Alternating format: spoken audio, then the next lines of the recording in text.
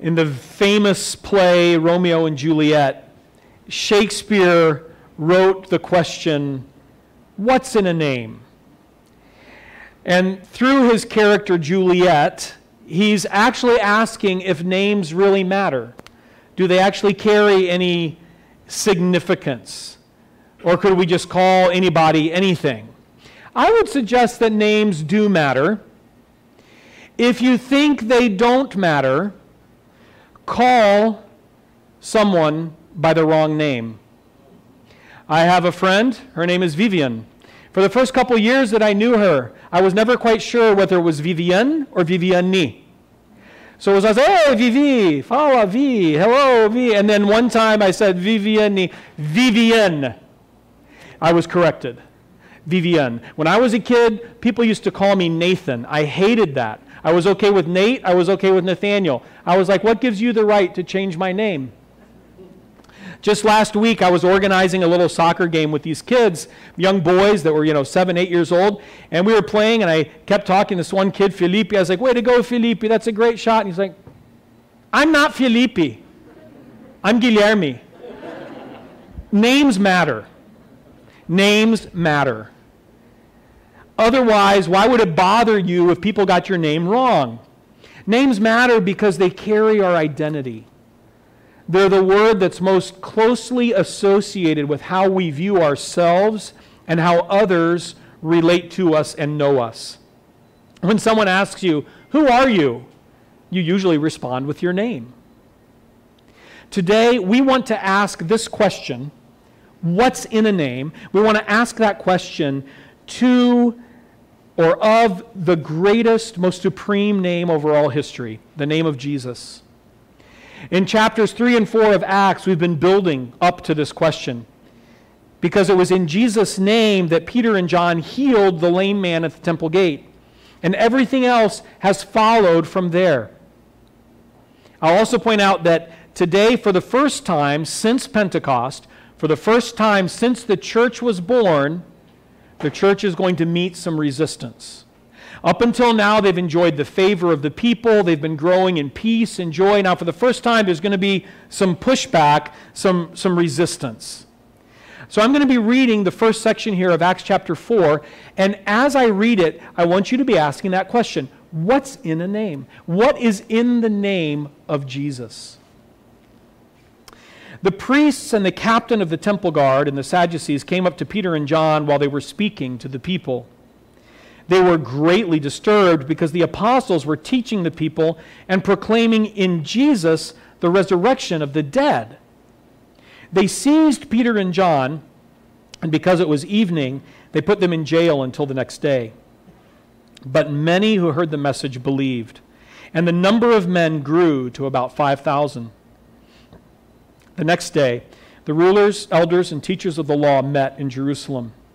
Annas, the high priest, was there, and so were Caiaphas, John, Alexander, and the other men of the high priest's family. They had Peter and John brought before them and began to question them. By what power or what name did you do this?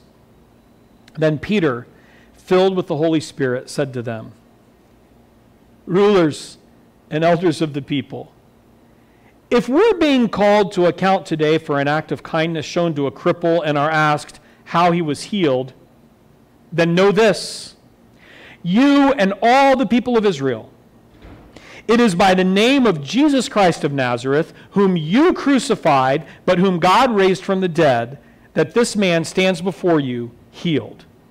He is the stone you builders rejected, which has become the capstone. Salvation is found in no one else, for there is no other name under heaven given to men by which we must be saved. When they saw the courage of Peter and John and realized that they were unschooled, ordinary men, they were astonished, and they took note that these men had been with Jesus. But since they could see the man who had been healed standing there with them, there was nothing they could say. So they ordered them to withdraw from the Sanhedrin and then conferred together. What are we going to do with these men? They asked. Everybody living in Jerusalem knows they've done an outstanding miracle, and we cannot deny it. But to stop this thing from spreading any further among the people, we must warn these men to speak no longer to anyone in this name." Then they called them in again and commanded them not to speak or teach at all in the name of Jesus. But Peter and John replied, "Judge for yourselves whether it is right in God's sight to obey you rather than God. For we cannot help speaking about what we've seen and heard." After further threats, they let them go. They could not decide how to punish them because all the people were praising God for what had happened. For the man who was miraculously healed was over 40 years old.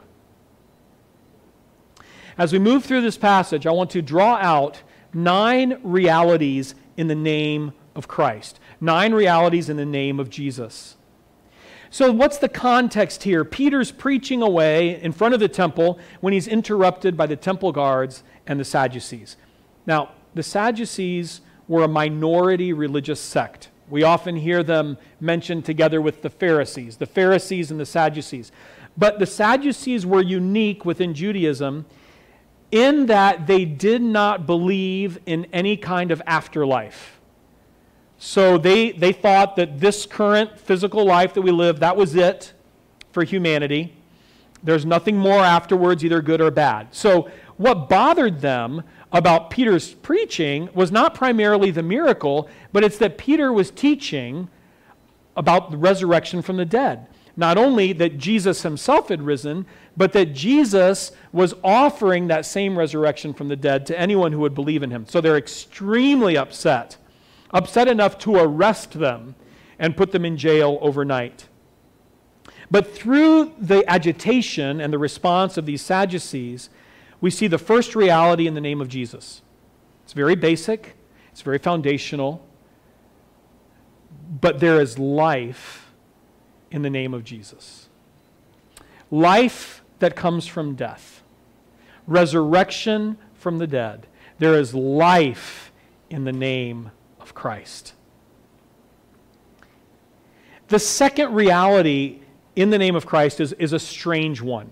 The word I've used here is magnetism. There is magnetism in the name of Christ. I'm going to give you a little insight into what happens behind the scenes sometimes when a lot of pastors get together at a conference or a meeting. Sometimes they get into this kind of verbal dance where they're all trying to figure out who has the biggest church. Okay? I'm not proud of this. I'm giving you some reality. You're trying to kind of figure out, so, how many people attend your church, or how many members do you have? And I actually decided many years ago that I would never ask a fellow pastor about size or numbers. It's not profitable. It doesn't build up. All it does is create either pride or depression. And it also tries to set up sort of a hierarchy about who is worth more, supposedly, simply because more people attend a church that they happen to serve. But the book of Acts does talk about numbers. But it doesn't do it in a negative or a triumphalistic or a competitive way. It's a celebratory way, because every one of these numbers represents a human soul that has passed from death and to life through the name of Jesus. So we know that there were 3,000 believers approximately added on that Pentecost day. And here in this passage we read that the number has grown to 5,000 men. And that's only addressing men. That's not taken into account women and children. So we can extrapolate from that very likely that the number of believers, the size of this new church, is now probably around 15,000, maybe 20,000 people. The Holy Spirit is the best marketing director. I don't know of any other church, not even Hillsongs, can open a new church branch and have 15,000 people in a few weeks. Because this is the name of Jesus, and it's the name of Jesus proclaimed in the power of the Holy Spirit. And people are drawn to him. That's where the magnetism comes in. They are attracted to Jesus. The kingdom of God here in Acts may be growing only one person at a time, but it is growing fast. It is exploding. Remember what I said when I talked about those numbers on Pentecost, about how Jesus said to his disciples that they were going to do greater things even than he had done? This is an example of that, right? Jesus, when he died, from what we can gather, he had approximately 120 followers. And now, a few weeks after Pentecost, by the Holy Spirit working through his disciples and then on through the people, the church has multiplied exponentially. There's that magnetism to the name of Jesus. Even as Peter and John are arrested, people are choosing to believe in Jesus. And I put myself in that role of observer. I'm listening to Peter preach, and I'm kind of getting interested in what he's saying, and then all of a sudden the soldiers come with the Sadducees and arrest him and take him to jail. That's not the point where I imagine myself saying, oh yeah, that's what I want. I'm going to follow this Jesus because I want to go to jail too. That's the point where I imagine myself saying, I'm going to go home now. But the magnetism in the name of Jesus is so great that even as they see that happening, people are drawn to Jesus. As a magnet attracts metal, so Jesus draws the sinner out of despair and into life. However, there is another side to magnetism, isn't there? Magnets and metals have poles. One pole attracts and the other repels. And we're going to see this also in the book of Acts. We already see it in this passage with the religious leaders. The crowds are drawn to Jesus irresistibly, but the religious leaders are repulsed by the hardness of their hearts and by unbelief. It's going to be a recurring theme in Acts. At the name of Jesus, some are irresistibly attracted while others are offended and repelled and they reject him. And this leads us to ask ourselves the question, which am I? Which am I? To the magnetism in the name of Christ, do I respond in that attraction or do I respond in that rejection? As we move on to the third reality, I want to read again for you verse 10. Peter is speaking. He says to the Sanhedrin, "Then know this, you and all the people of Israel, it is by the name of Jesus Christ of Nazareth, whom you crucified, but whom God raised from the dead, that this man stands before you healed." By the name of Jesus, a man who was over 40 years old. Incidentally, why does Luke include that detail, do you think? At the very end of this passage, it seems a little out of place. The man was over 40 years old. Remember, Luke's a doctor, right? And Luke is also writing, in a sense, not to prove the truth of Christ, but to witness to it. So when Luke draws this out, says, by the way, that man was over 40 years old, what he's saying is there's over 40 years of evidence that this guy really was lame. Okay? This wasn't just a sprained ankle, and then he got better. 40-some years of history, this guy was lame. And so, for 40 years, his legs had been useless since he was born. And then that man stands, walks, and jumps in the space of 1 second. There's no surgery. There was no long, protracted sessions of physical therapy. There was just disability, and then there was complete healing. There's power in the name of Jesus. Complete and total power over all creation, power over the human body, power over disease, power over life and death. And this power is revealed in the healing of this man. The fourth reality in the name of Jesus is a strange word, and I'm confessing to you that I had to force it a little bit into a noun form because it is not usually used as a noun. But there is essentiality in the name of Jesus. Okay? There's essentiality in the name.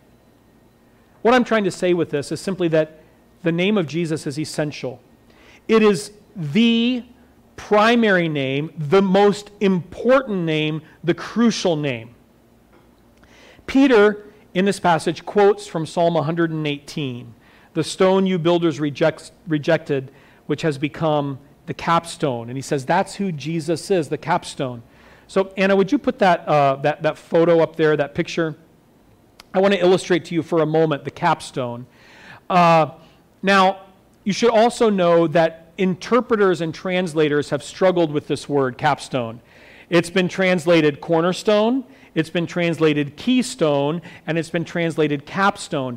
Each one of those three stones are actually a different stone, but they can all equally apply to and illustrate who Jesus is. So, a cornerstone, by the way, this isn't a wonderful structure. I'm sure if Glenn were to build something, it'd be much better than this. But I think this gives us an idea. So, the cornerstones would be the two stones on either side at the bottom. They're the foundation. Everything rests on the cornerstone. And if the cornerstone is not solid, the building falls down. The keystone is the one that stands right at the middle at the top that holds up both sides of the arch. Okay? So it's not that top stone, it's the one under that top stone. But you see, you can imagine if that keystone were removed, what happens to the arch? It collapses. Jesus Christ is the keystone. He is the cornerstone on which everything is based. He is the keystone on which the whole building rises and is joined together, and it can bear weight.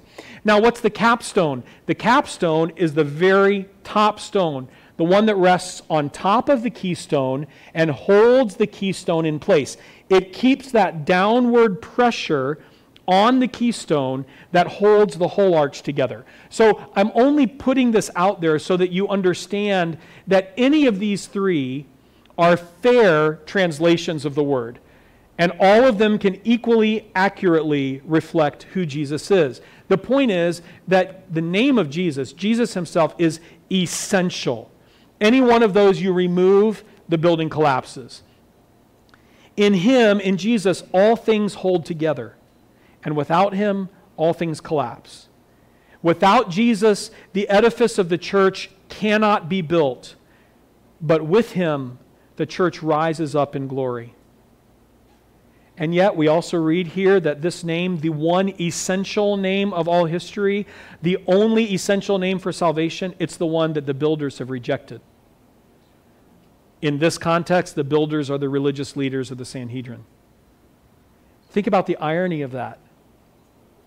They're trying to build and they don't have a capstone, they don't have a cornerstone, they don't have a keystone. It's like trying to give life to a human body without blood or without a heart or without a brain. It's impossible. Because the name of Jesus is essential. Moving on to the fifth reality.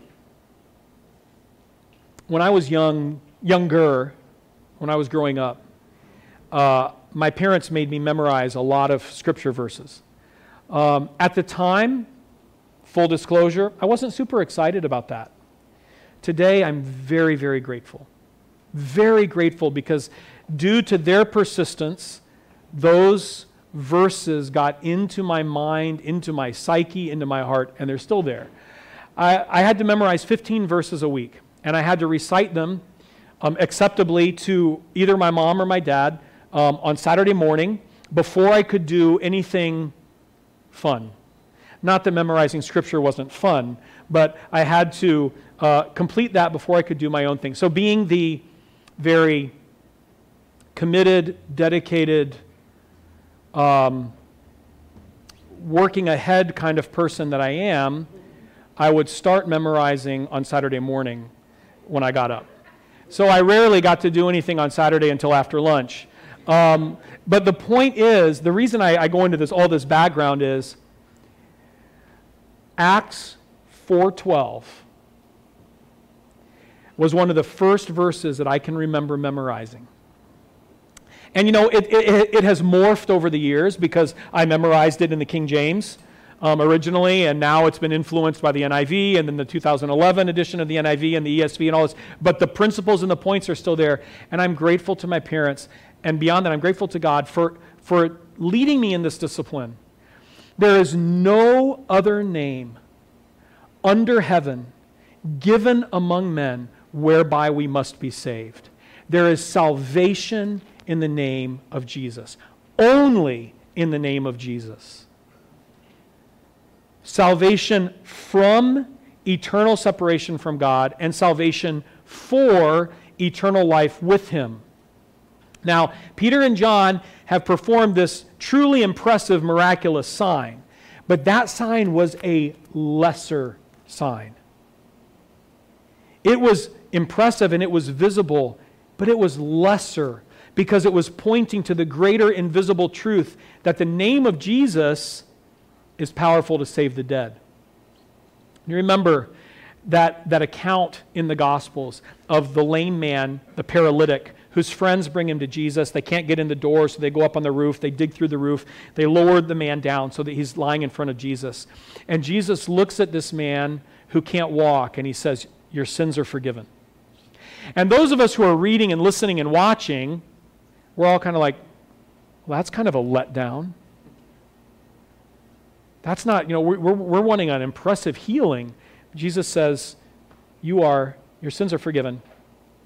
And then everyone's murmuring a little bit, and Jesus turns to the crowd and he says, well, what's easier to say? What's easier? For me to say your sins are forgiven, or for me to say rise and walk? Well, what's the implication? It's easier to say your sins are forgiven. Why? Because you don't have to back it up. There doesn't have to be any evidence. So it's easier to say that. But what does Jesus do? He says, so that you will know that the Son of Man has the authority to forgive sins. That's the greater sign. Rise and walk. That's the lesser sign. We look at that and say, wow, walking, that was the impressive thing. No. Jesus is saying, the lesser visible sign, I'm going to give you something you can see, but remember, that's lesser, and it's pointing to the greater. There's salvation in my name. Salvation from sin, salvation from eternal separation from God, salvation from destruction, salvation from perversion, salvation from your own sinful desires. But you're going to have a hard time believing that, so that you can believe that greater one, rise and walk. The sixth reality is exclusivity. There is exclusivity in the name of Jesus. Peter states this boldly. This is the only name. There is no other name. There's no other option. There's no other way. There's no other path. Jesus is the only way to salvation, the only way to God, the only way to forgiveness. Exclusivity. And I think it's that more than anything else that offends the world today. I think it's the exclusive nature of Christ that the world reacts against. If Jesus were just one more way to God or one more option for salvation, I don't think the world would care that much. But the fact that Jesus himself made claims to be the only way to God, the fact that his early followers reaffirmed that truth with all their hearts and with their lives, that bothers people today, and it bothered people back in the Roman Empire. That Jesus could claim to be the only way. And honestly, I think that sometimes we within the church today, we're ashamed of the exclusivity of Jesus. Paul talks about not being ashamed of the gospel, and I think sometimes the exclusive claims that Christ made, we're ashamed of those. We don't like to focus in on those. There's a man I know who spent a number of years here at Calvary as a vibrant part of this community. We were talking about, the conversation was about missions and ministry and evangelism, and he said, who am I? Who am I to tell someone else that what they believe isn't right? Who am I to force Jesus on someone? Who am I to say that Jesus is the only way? He's the way for me. I believe he's the only way, but who am I to tell somebody else that he's the only way? If Jesus is the only way, then the greatest harm, the greatest cruelty that we could ever enact on someone else is to never share that with them. Now, how they choose to respond to that, that's up to them. That's between them and God and His Spirit. But we do have the responsibility as His children, as the children of God, and as witnesses of the resurrection, to speak that truth in love and winsomely, but to be honest, that Jesus is the only way. if you get stopped on the street and someone asks you for directions, or they say, is the Cartorio down this road? And you have no idea, and you're like, yeah, just go. It's right down here. Actually, go down here 2 blocks, take a right, go to the light, take a left, and then go 3 more blocks straight ahead. You're going to see a blue house, and just to the left of the blue house is a Cartorio. They're so thankful. Wow, you've been so helpful. You haven't been helpful. You just told them to go to the wrong place. Directions matter. The name of Jesus is exclusive. It excludes all other options for salvation. He is the only one, the only way. And this brings us to our 7th reality. What is the one thing about Peter and John that the religious leaders take note of? It says it specifically in the text. It's not primarily the miracle. It's not primarily their teaching. The text says that they realized that Peter and John were unschooled, ordinary men. By unschooled, they don't mean they were illiterate. They meant that they hadn't been educated formally in the Jewish religion. They weren't rabbis, they weren't teachers, they weren't authorities. They were unschooled, ordinary men. And look what they had done. And look how they were defending their faith boldly and articulately in front of these very intimidating men. What do they take note of? And they took note that these men had been with Jesus. Even the enemies are recognizing where the transformation in the name of Jesus comes from. There's transformation in his name. There was only one way that these unschooled fishermen, a little bit rough, a little bit rude, a little bit smelly, right? I mean, you can't be a fisherman for too long without smelling like the fish. How did they become bold, articulate, joyful witnesses to the resurrection? Because they had been with Jesus. And there's transformation in him. Don't have a lot of time to go into this, but as we apply that to us today, what does it mean, or what can it mean for us to be with Jesus? In other words, to have that relationship that brings about the transformation in us. Broadly speaking, I would suggest 3 avenues: his Spirit, his Word, and his church.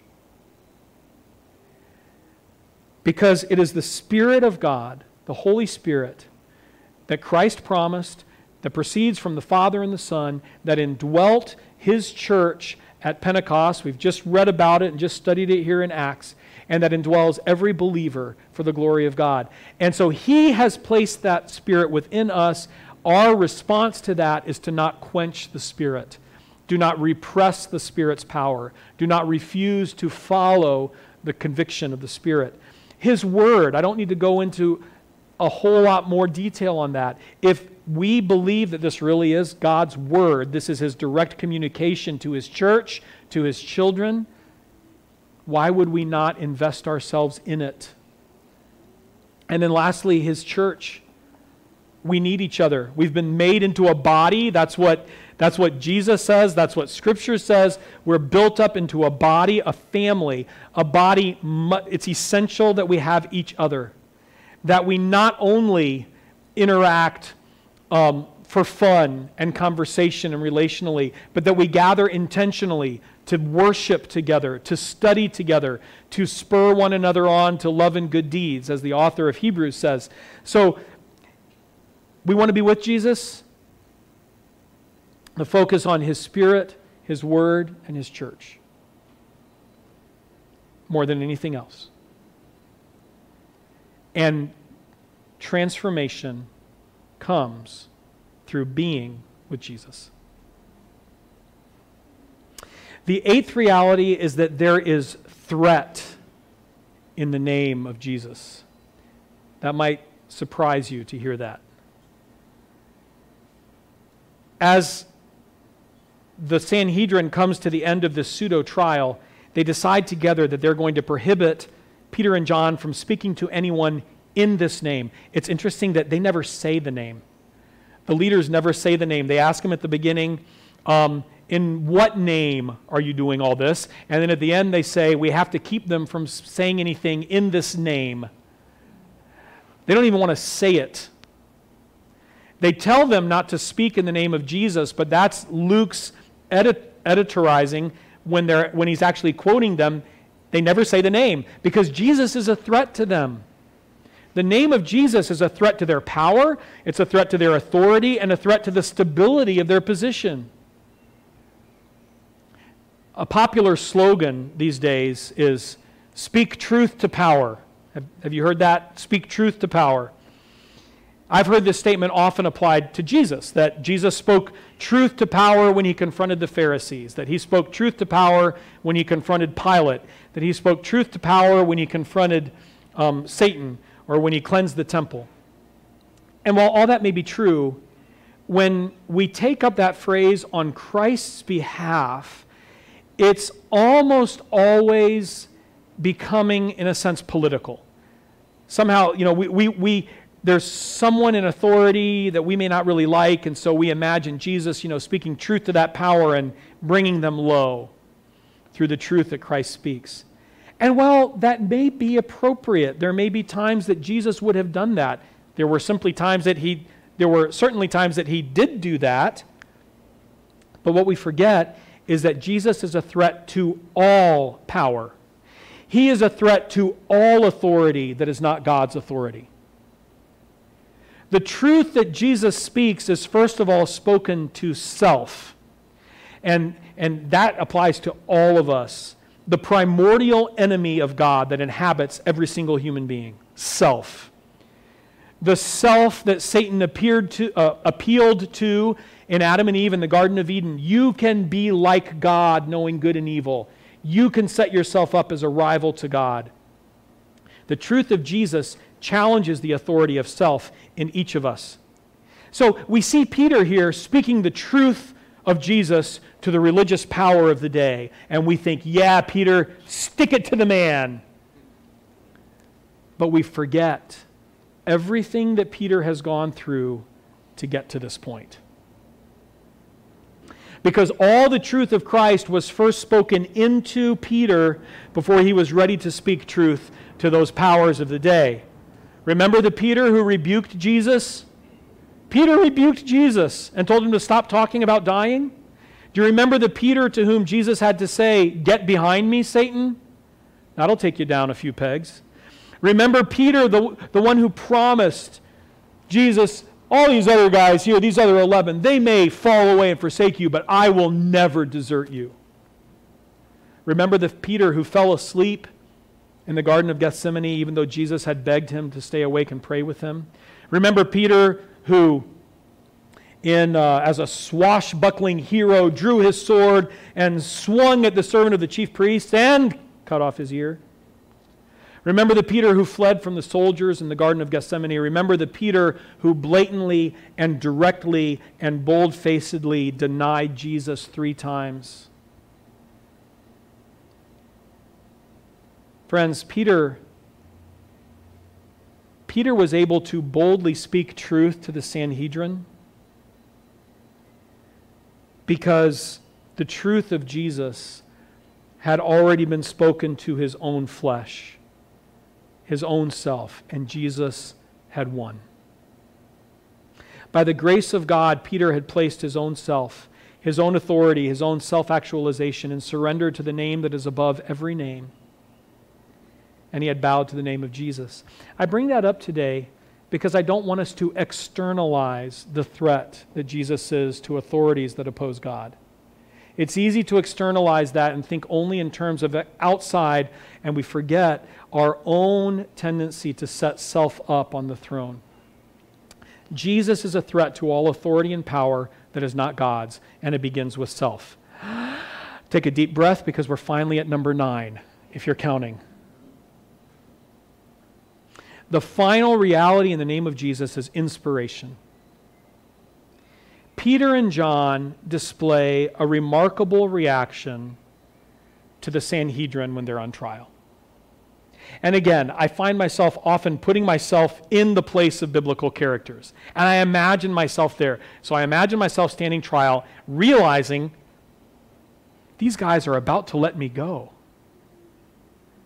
And they say to me, we're going to let you go, but you are prohibited from speaking to anyone in this name.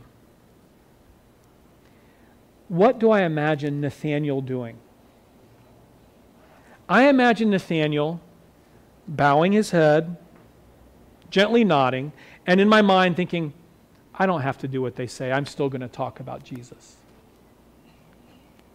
But Peter and John, they just say it boldly, right at their face. You going to let us go? You want us not to talk about Jesus? Tell you what, should we obey you or should we obey God? Because you know what? We can't help but talk about Jesus because we've seen what he's done. See you later. I mean, what are they doing? That's not, I wish I would have that. I hope if I'm ever in that situation that I would have that kind of boldness. But what's going on? The name of Jesus has so inspired Peter and John that the threat of the Sanhedrin to them is nothing. It's like, you can tell us not to talk about Jesus, but we don't have anybody else to talk about. There's no other name. Didn't you hear us? We just told you. There's no other name under heaven given among men by which we must be saved. And to see the inspiring power of the name of Jesus transforming these men, transforming the church, because it's not just Peter and John, it's going to be all the believers in Acts as they begin to testify and witness and the word spreads. It's going to be the believers at Calvary International Church in 2020 and into 2021 and into the foreseeable future, Lord permitting. The name of Jesus inspiring his people to witness for him because there's no other option. There's no other name. There's no other joy. There's no other hope. There's no other salvation. There's no other peace. There's no other future except in the name of Jesus. So brothers and sisters, in the name of Jesus there is life. In the name of Jesus there is magnetism. He both attracts and he repels. In the name of Jesus there's power. In the name of Jesus there is essentiality. In the name of Jesus there is salvation. In the name of Jesus there is exclusivity. In the name of Jesus there is transformation. In the name of Jesus there is threat. And in the name of Jesus there is divine inspiration for witness. So what are we doing? Why would we not value the name of Jesus above everything else? If he is the pearl of great price, as the parable says, then all other valuables, all other entertainments, all other hopes, all other dreams, all other valuables pale before him. Let's surrender all that we have, all that we are, to this name, to the name of Jesus, so that not only will we be saved, not only will we be a daughter or a son of God, but he will shine through us. And I honestly, I can't imagine a greater joy than for us as a body at Calvary International Church to be able to look around this building, or not even just this building, wherever we happen to be, and just be able to look and take note of the souls that Jesus saved through our witness. May he multiply his kingdom through us. Let's pray. Jesus, thank you. Thank you so much for caring about us. Thank you for dying. Thank you that your name is exalted. Thank you that your name is the only name. Thank you that it is the name above all names. Thank you that you are King of kings and Lord of lords. Father, in light of these truths, we as your church acknowledge our fragility, and we acknowledge our fear, we acknowledge our apathy. And we know that, Christ, you often speak truth to apathy, not just truth to power. We pray that you would awaken in us that inspiration to witness and testify to your name. For it is in your name, Lord Jesus, that we pray. Amen.